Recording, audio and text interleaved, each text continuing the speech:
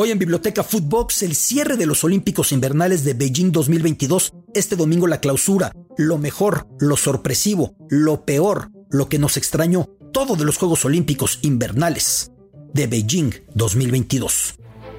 Esto es Biblioteca Footbox, un podcast con Alberto Lati, exclusivo de Footbox.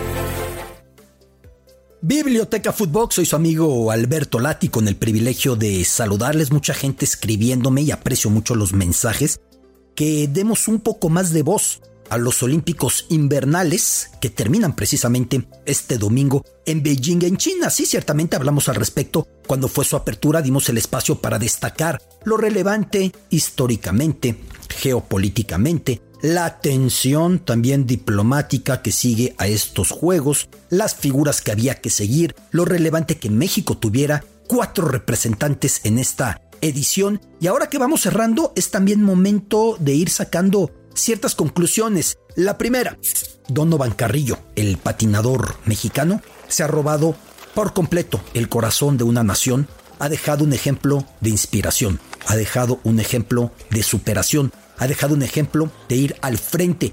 Va a ser muy complicado para Donovan, pero de momento así es en su vida, así es en su carrera, seguir entrenando en pistas de centros comerciales, entre niños que llegan a pasar la tarde o que tienen sus clasecitas o que tienen algún cumpleañitos, entre personas que por ahí van tomándose un café, un helado, van haciendo trámites bancarios, van comprando alguna prenda, lo que sea, porque Donovan hace un mes era relativamente desconocido y Donovan en este momento es abrumadoramente no solo conocido, más destacado, más relevante, más meritorio, es ultra reconocido. Siempre me gusta diferenciar entre el concepto de ser conocido y reconocido. Conocido, que se sepa quién es. Reconocido, que se respete, que se admire, que se destaque lo que ha hecho esa persona. Porque Donovan ahora, cuando esté entrenando, tendrá a masas que lo conocen y lo reconocen y que acaso podrán, con toda la admiración y toda la bondad que esto representa, en complicar ligeramente o complicar sustancialmente su entrenamiento con la falta de privacidad o de espacio o de distancia. No es culpa de la gente que lo vea, es culpa de un sistema que no da las condiciones para que alguien pueda entrenar como tiene que entrenar en un centro de alto rendimiento de un deporte olímpico como lo es el patinaje artístico. Pero eso en cuanto a Donovan. De estos Olímpicos Invernales, destacar algunos puntos relevantes. Primero, logísticamente muy exitosos. La pandemia, al igual que unos meses atrás, al igual que 7 meses atrás en Tokio, hacía que muchos dudáramos de que pudieran ser. En Tokio, con unos juegos llegando cuando la vacunación empezaba a ser masiva, pero todavía no lo era, y buena parte del planeta aún estaba por esperar o por recibir sus dosis de vacuna. En este caso, la complejidad adicional de Omicron con los contagios masivos a otra proporción que se desataron sobre todo al inicio de este año 2022. Así que era un reto y Beijing lo pudo hacer retomando lo que manejó Tokio de aislamiento, de protocolos sanitarios, lo pudo hacer muy bien.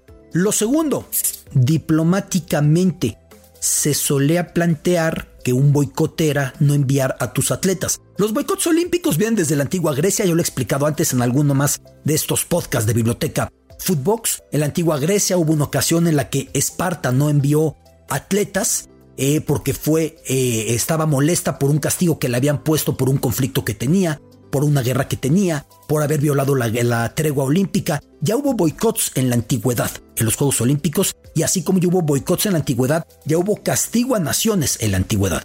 En el olimpismo moderno, los boicots comienzan en Melbourne 56. En ese instante, recién dada la invasión de tanques soviéticos por Hungría y su capital Budapest, algunas naciones como España, como Holanda, como Suiza, protestan porque la URSS no ha sido castigada. Otras más, naciones árabes sobre todo, protestan ante la crisis del canal de Suez en Egipto, en confrontación con fuerzas europeas, occidentales como británicas, francesas. Así que hoy hubo un boicot. Para 1976 en Montreal, el boicot creció porque muchos países africanos desistieron de enviar delegaciones en molestia, en rechazo a que una selección de Nueva Zelanda de rugby había incluido en su gira a la Sudáfrica del apartheid. Y Sudáfrica, en ese instante, por culpa del régimen segregacionista, racista del apartheid, estaba sancionada del esquema deportivo. Es decir, Nueva Zelanda rompió esa sanción y tenía que haber sido castigada. El Comité Olímpico hizo como que no vio y los africanos decidieron no acudir a los Juegos de Montreal 76. Para Moscú 80 fueron los capitalistas los que no fueron, molestos porque se dio la entrada de los tanques soviéticos en Afganistán unos meses antes, así que protestaron no acudiendo. Y para 1984, en los Juegos de Los Ángeles, la afrenta fue devuelta ahora por las delegaciones de países comunistas, diciendo que no se sentían con su seguridad garantizada si hacían el viaje. Fue la etapa de los boicots que tuvo su último coletazo en 1988 en Seúl, cuando, en solidaridad con Corea del Norte, no acudieron naciones como Cuba y como Albania a aquellos Juegos. Traigo este preámbulo para explicar que esta vez el boicot solamente fue diplomático por una razón. Primero, las delegaciones ya saben que la Carta Olímpica, en un cambio que tuvo, ya te penaliza si desistes de enviar a tu representación deportiva, si desistes de enviar a tus atletas, te penaliza con 2 años de sanción. Es decir, si Estados Unidos, como muchos congresistas republicanos presionaban para que así fuera, hubiera decidido no mandar delegación, habría quedado fuera de los Juegos Olímpicos de París 2024.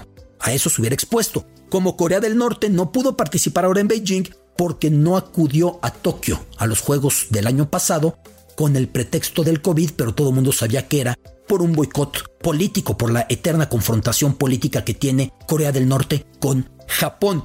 Así que, lo primero, el boicot fue diplomático y se sumaron muchas potencias como Estados Unidos, como la Gran Bretaña, como Australia, como países escandinavos, etcétera. Después el tema de la tregua olímpica. En la antigüedad se planteaba el término equijeiría, que puede traducirse como darse la mano, estrecharse la mano, apretón de manos, y era una manera de denominar a lo que se esperaba desde 3 meses antes de los Juegos Olímpicos hasta 3 meses después, es decir, con esos 6 meses para poderse trasladar de ida y de vuelta, más la duración del evento, pues la antigua Grecia encontró ahí un remanso de 6 meses, un semestre de paz, de armonía, de certeza de que no habría guerras, al menos entre las ciudades-estado helenas, por esos 4 años de esa olimpiada, de los Juegos de esa olimpiada. Esa equijería estuvo completamente en duda esta vez con las tensiones crecientes en tiempos de los Juegos Olímpicos Invernales entre Rusia y Ucrania. Una tensión que no ha hecho más que incrementar de momento a momento en los últimos días, una tensión que al mismo tiempo fue desafiada por completo esta misma semana cuando aparecen en el esquí acrobático el ruso Ilya Burov y el ucraniano Alexander Abramenko y se abrazan y piden por la paz entre sus países, un ruso y un ucraniano, algo con un simbolismo muy especial. 2 decepciones, 2 absurdos. Si alguien hubiera dicho antes de empezar estos juegos que Hanyu, el japonés, el mejor patinador artístico de la historia presumiblemente, y que Michaela Schifrin, la esquiadora estadounidense, se iban a ir con las manos vacías, de ninguna manera lo hubiera creído. Aquí es cuando vemos la importancia que tiene el poder calcular lo que es la seguridad, la certeza, la convicción, la determinación para un atleta. Porque en cuanto Michaela Schifrin dejó de encontrar su camino, ya no lo reencontró. Y en cuanto a Hanyu, intentó algo que nunca había sido hecho, sabiendo que ya es leyenda y que su oro en Sochi y que su oro en Pyeongchang lo tienen en el pedestal histórico de su disciplina. Hanyu se arriesgó y quedó fuera de las medallas. Muy destacables, por ejemplo, algunos de los portentos que aparecieron en estos juegos como Niels van der Poel, este hombre que tuvo una marca espectacular en los 10,000 metros de patinaje velocidad, bajándole al récord 2 segundos y 21 centésimas, una brutalidad.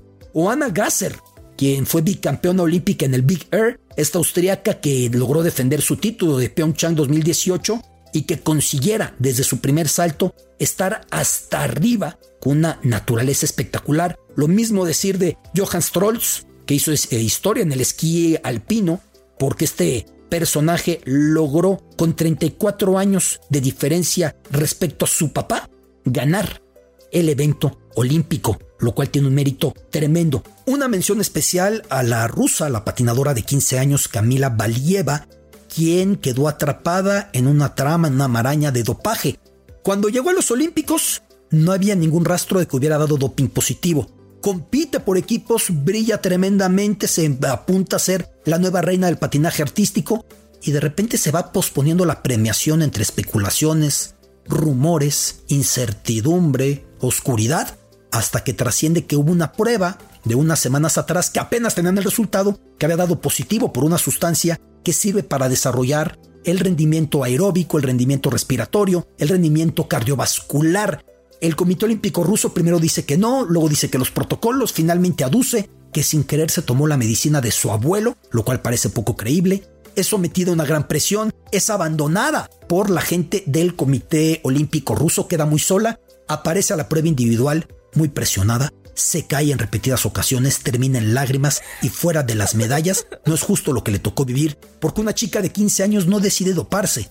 O la dopan sin que sepa, o la dopan sin que ella decida. Así que una pena. La contracara, lo que representó el Lin Gu, nacida en Estados Unidos, pero decidió competir por la China de sus antepasados y se convirtió en ganadora de 3 preseas en el esquí acrobático femenil. Se terminan estos juegos. Por delante tenemos otros juegos ahora en el norte de Italia.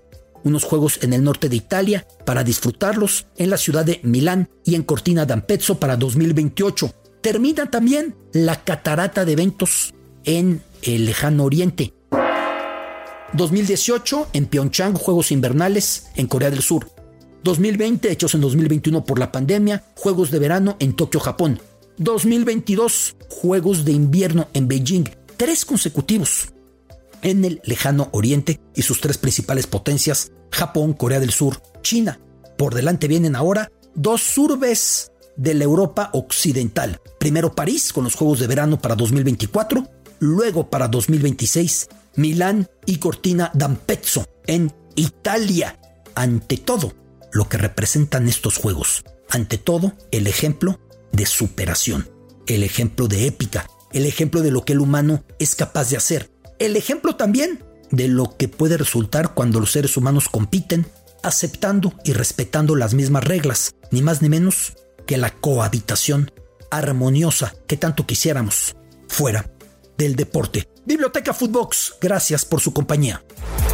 Esto es Biblioteca Footbox, un podcast con Alberto Lati, exclusivo de Footbox.